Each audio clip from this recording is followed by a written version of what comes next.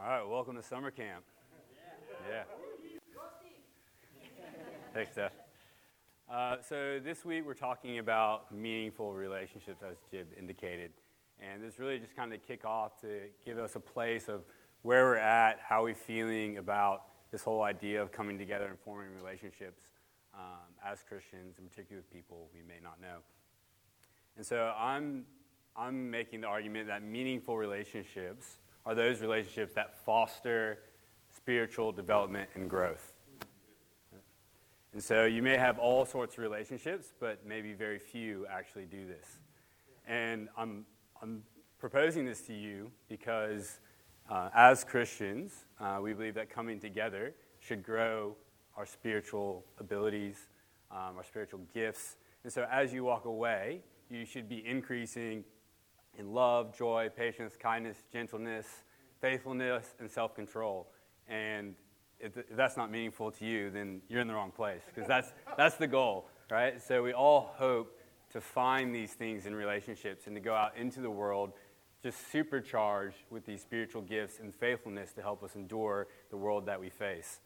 And so that's the goal. That's what we're looking at. That's what we're hoping for in the relationships we form with friends and family and everyone we know.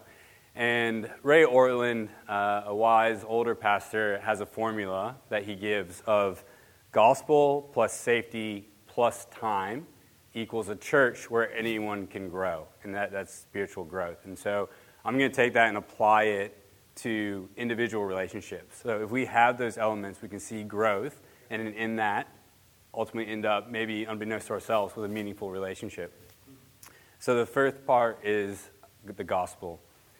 So through the death and resurrection of Jesus Christ, we find reconciliation with God and a hope that the Holy Spirit will use us to engage with the world and bring glory to His name.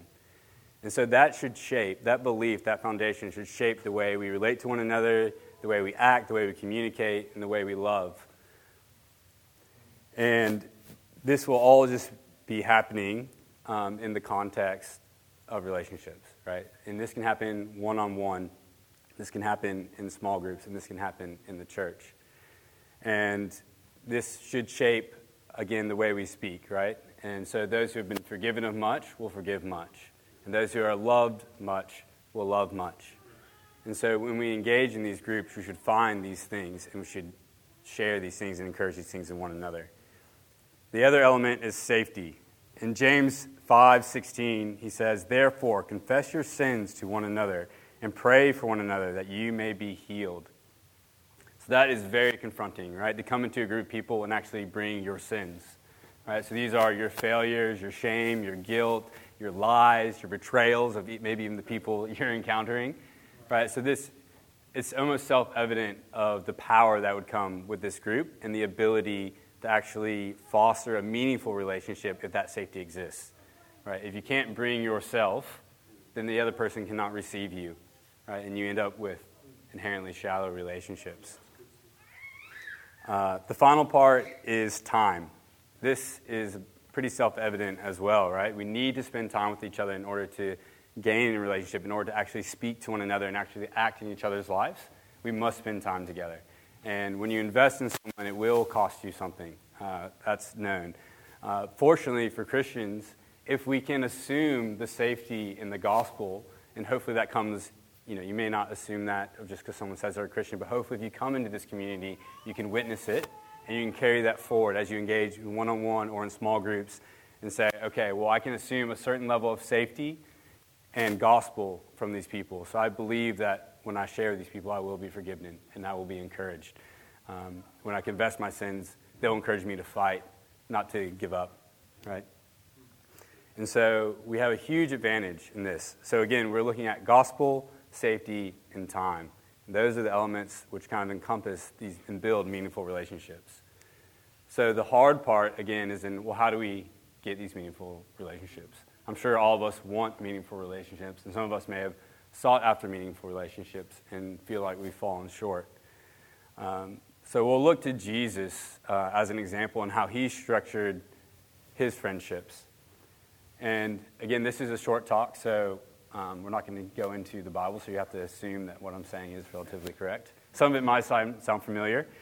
But in the Gospels, Jesus sends out the 70. He sends out 70 to go preach the gospel. So he had a group of disciples of 70 that had a single mission, a common worldview, and a single goal, and a single God.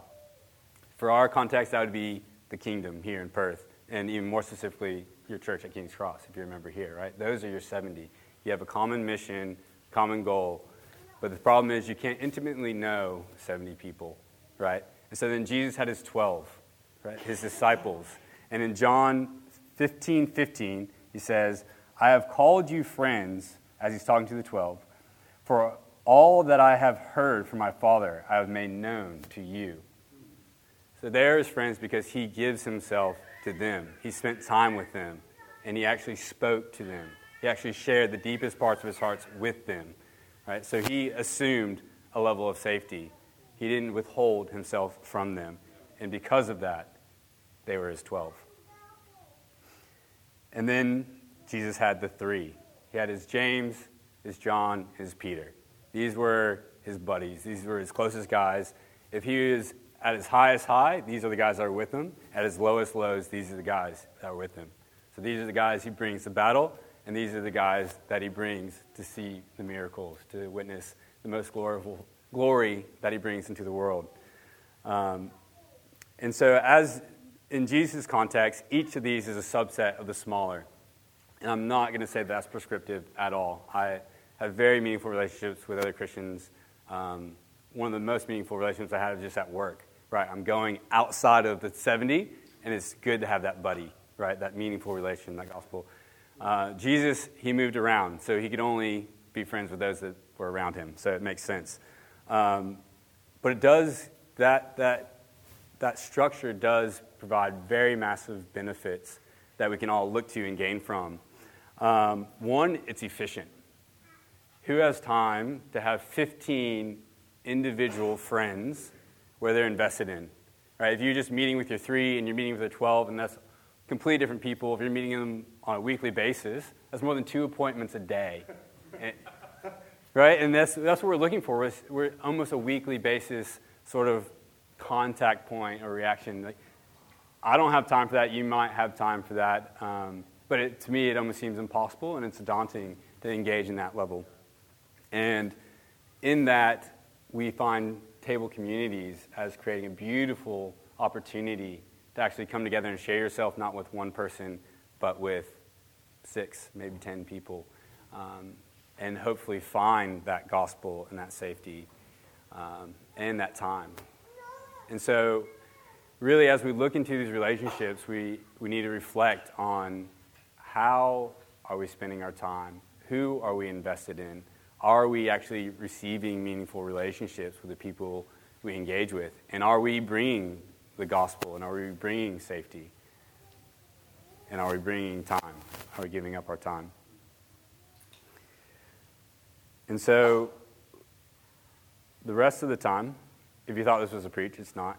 So it's actually coming to a close. We're going to spend some time actually in small groups, actively pursuing modeling this structure of gospel, safety, and time, and then reflecting on ourselves as we go into table communities, as we go in to our small groups and considering how we spend the rest of this year. It's a good time. We tend to reset at the beginning of the year. How are we going to spend our time? Where are we going to show up week to week? And recognizing, so we're going to split into small groups, and a team of us will help you do that, and we're going to have some questions that are going to be addressed during that time. And I won't just put them up there. I'll actually go through them and provide some context. They're pretty self-explanatory. But so the first question is, who are your 3? Or do you have a 3? And most people I encounter actually don't have this. Even Christians do not have this. The guys that they're willing, or gals, they're willing to have in every moment of their life. When they feel the devil's at their front doorstep, they're willing to call someone, right? These are your guys you call on. These are the guys you trust with your family, your kids, your wife. Do you have that? And again, most people will not. And in the context of pursuing meaningful relationships, I encourage you to share that. Share that struggle, share that desire, and discuss with each other, why do you think that might not be happening? If we have these elements, it should be happening. So what are the barriers? And we each can have our own barrier. There can be personal resistance. There can be logistical issues, your ability to get somewhere, be somewhere, your job. We have a lot of people in here that do FIFO or shift work, and it makes these things very difficult. Other people that you see each week, are they in your 3, 12, or 70, or are they outside that? Do they meet the criteria to be in that group? If not, why are you prioritizing that relationship? So a little bit of a challenge there. I know particularly as our family grows, we realize your time shrinks. And if you allocate your time the same way, you end up just taking away from different relationships, right? You have limited capacity. So what are you investing in? And you can look at your week and find that out. And then finally, just sharing, what is God saying to you about your relationships? How are you invested in these groups? Do you enjoy them? Do you not enjoy them? Do you want nothing to do with them? Do you look forward to them? In the form of Table communities, as well as just in your one-on-one relationships, your work relationships, so on and so forth. And we're not trying to hide that this is a selling point, right? We're trying to get you excited about Table communities, right? There's a lot of transparency. And so as we go into the Table communities, we want to understand where each other are and practice here in what we hope is a safe culture. Got a question? Yes. Could you just quickly reiterate what the criteria is? So just, do they bring gospel, safety, and time? So are they invested? Can they encourage spiritual growth in your life, or are they currently encouraging spiritual growth in your life? And something also, if someone doesn't share your gospel view or your worldview, then you can't really come to them with your issues, right? Your problems or your struggles, right? If I say, me and my wife are having a struggle, and they say, ball and chain, you shouldn't have gotten married. They're not my friend, right? They're my enemy, right? They're pursuing death in my life. And so we need to be actually careful who we link ourselves to and who we give our time to.